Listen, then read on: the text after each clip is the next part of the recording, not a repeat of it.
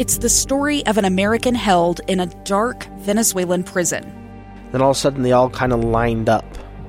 They pointed their guns at me. And this is the point where I thought, I'm going to die today. I'm Becky Bruce. I spent a year working on Hope in Darkness, which now has more than 2 million downloads. Find it on kslpodcast.com or wherever you listen to podcasts.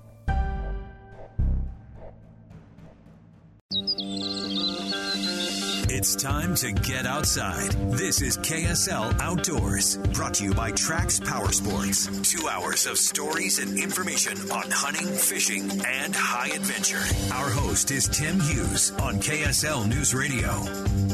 Hour number 2 and the final one for another week here of KSL Outdoors Radio. Just a reminder, we're recording this on Thursday for your enjoyment here as live, as we like to say in the business, on Saturday morning. And I hope you've got plans to go celebrate Mom.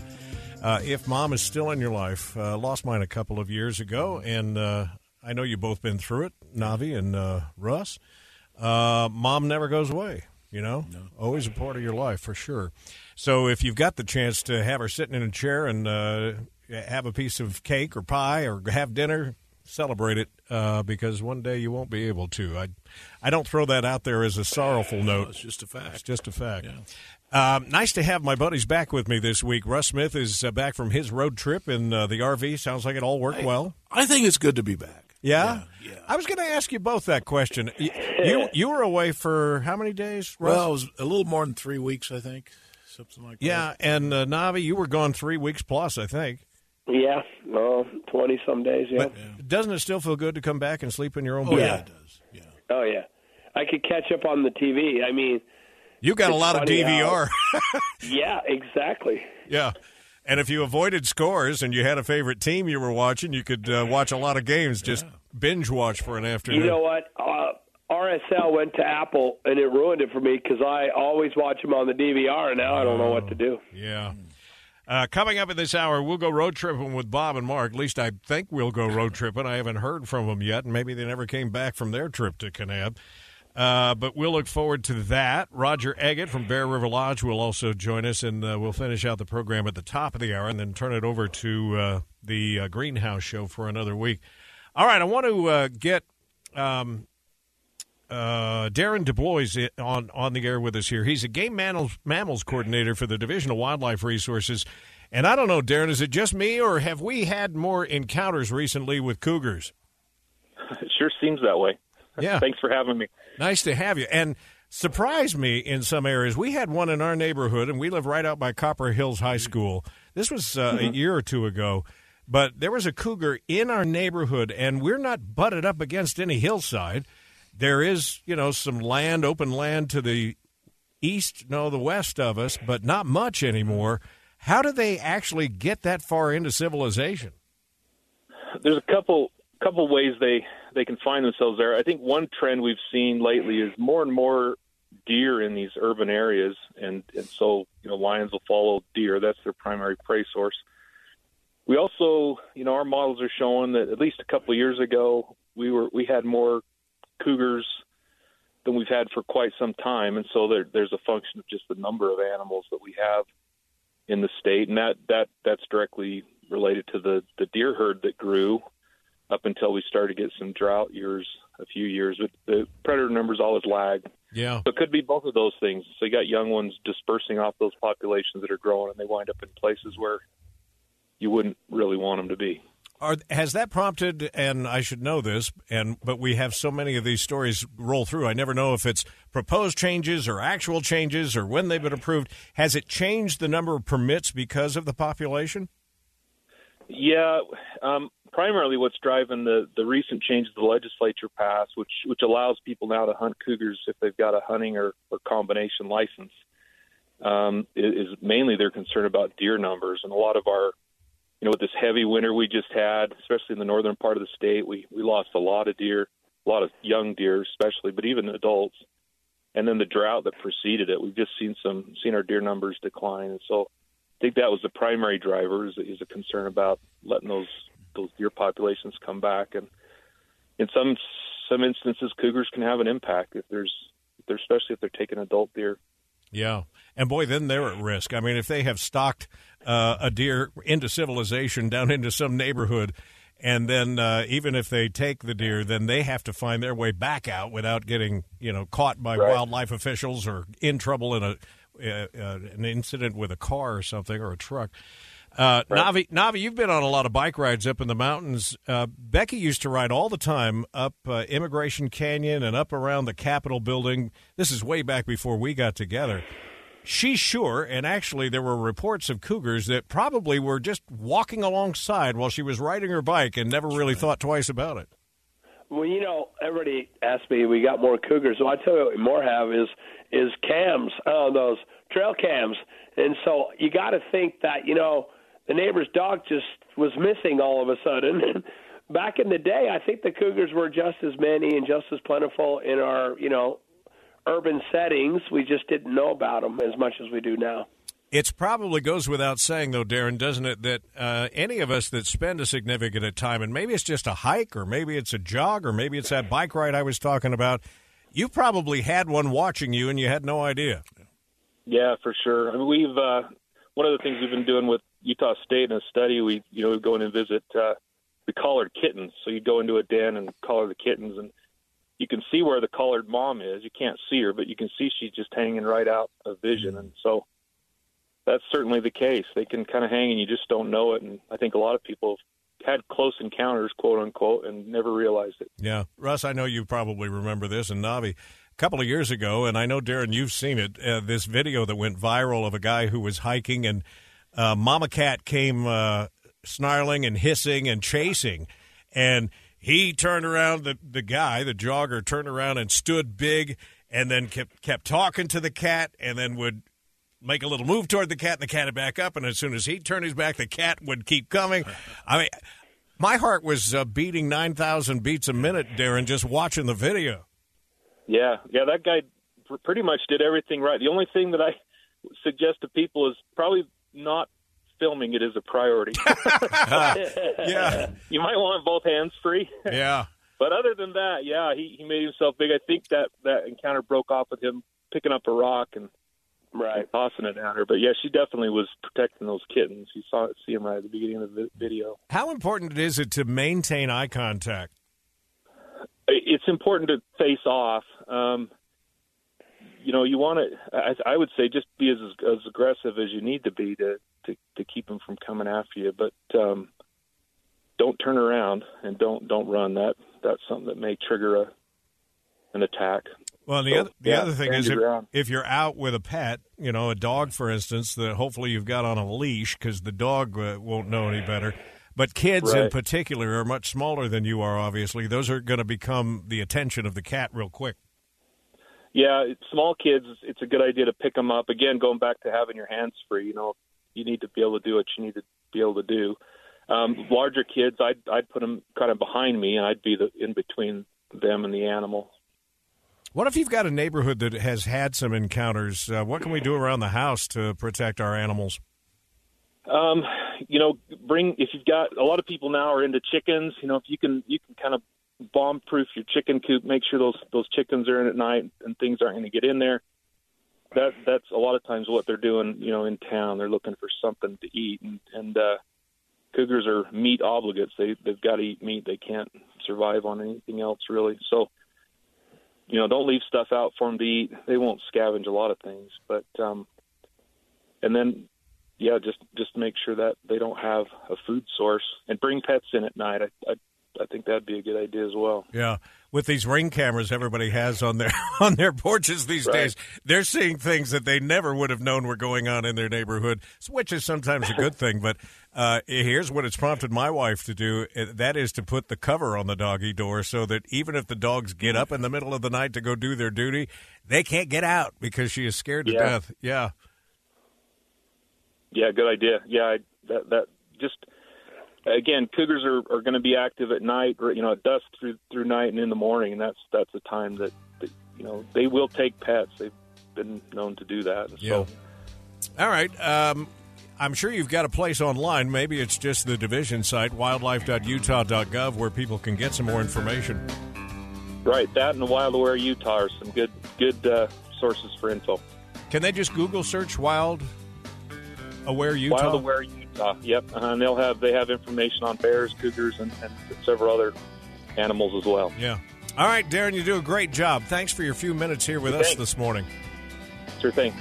Darren DeBlois is the Game Mammals Coordinator for the Division of Wildlife Resources. We've got to take a break. We'll see if we can contact the boys and do a little road tripping when we come back.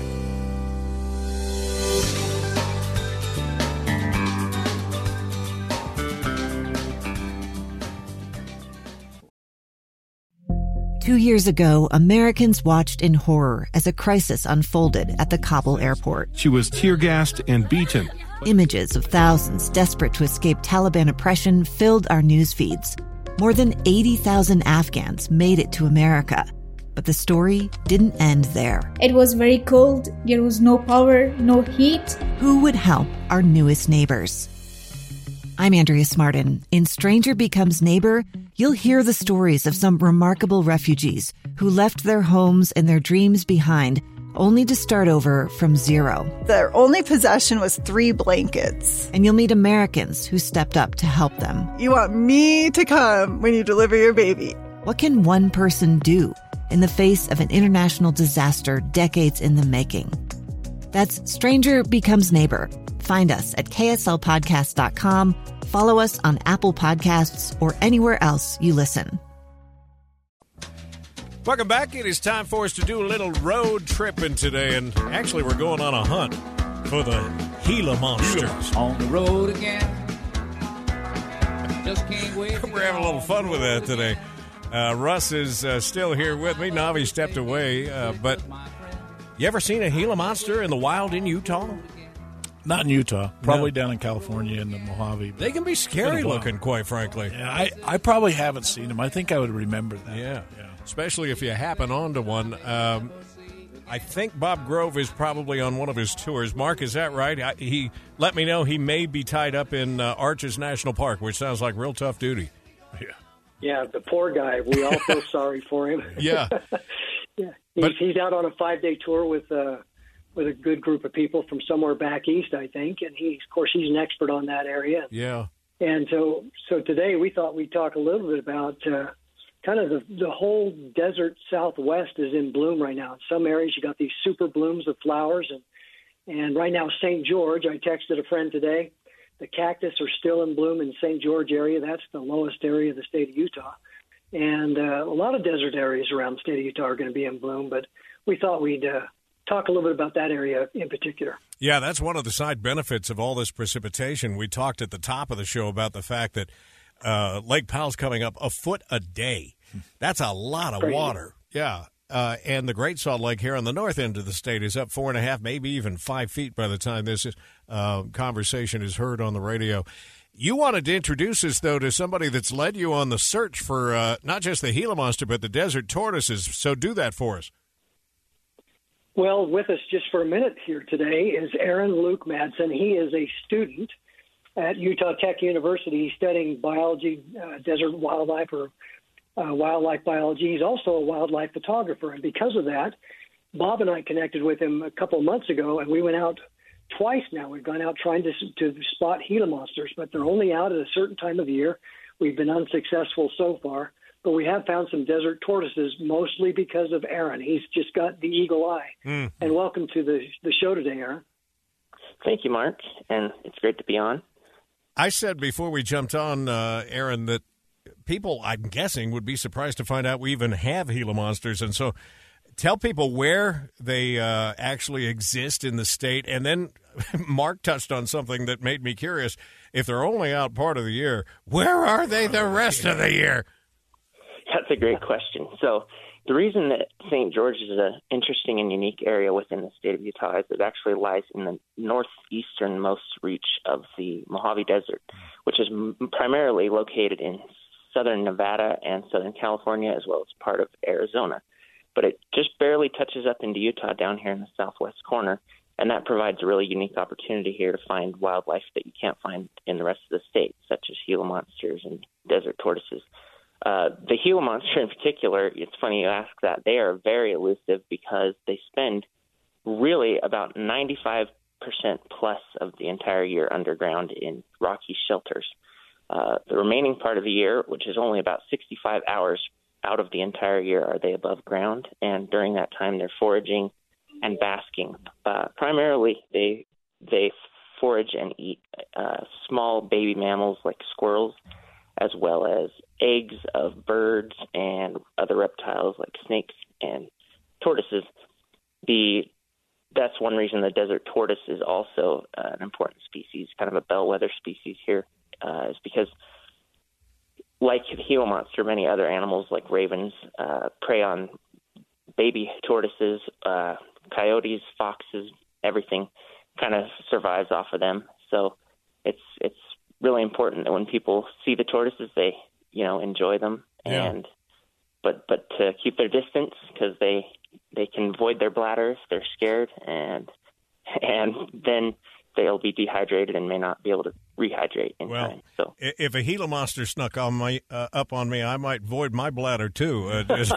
Just so you know. Do we have any idea what the population of Gila monsters are in the state?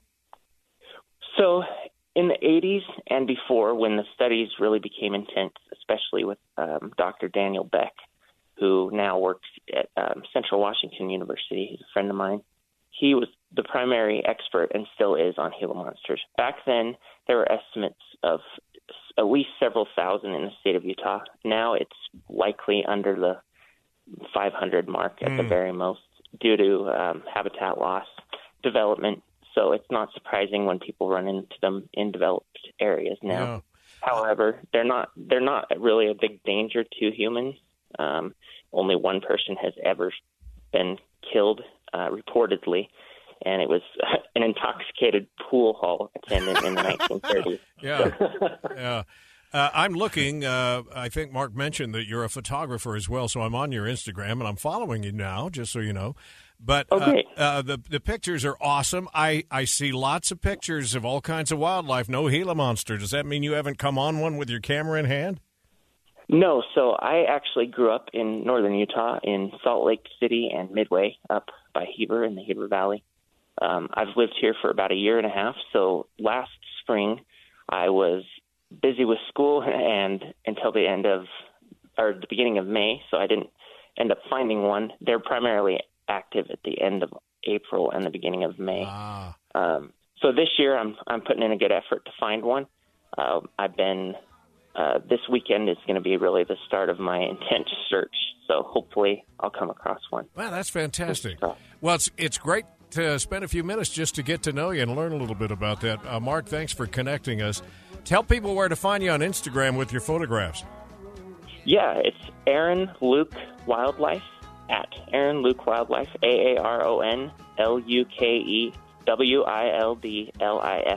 on Instagram. There's some great shots there, too.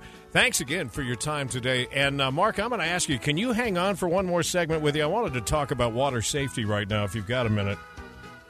I'm available, and I'll be ready. All right, and we may do that to wrap up the show here in the next half hour. Stay with us. More of KSL Outdoors Radio coming up.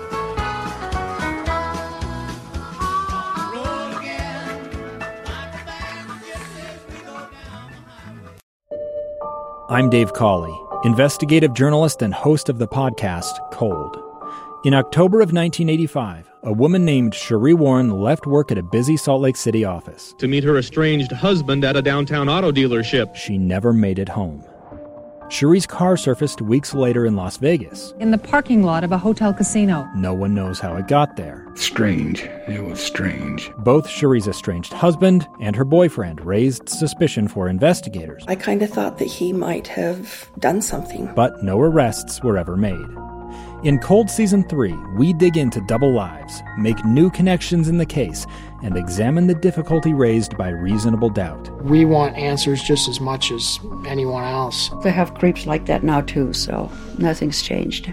That's the new Cold Season 3, The Search for Cherie. Now available anywhere you get your podcasts.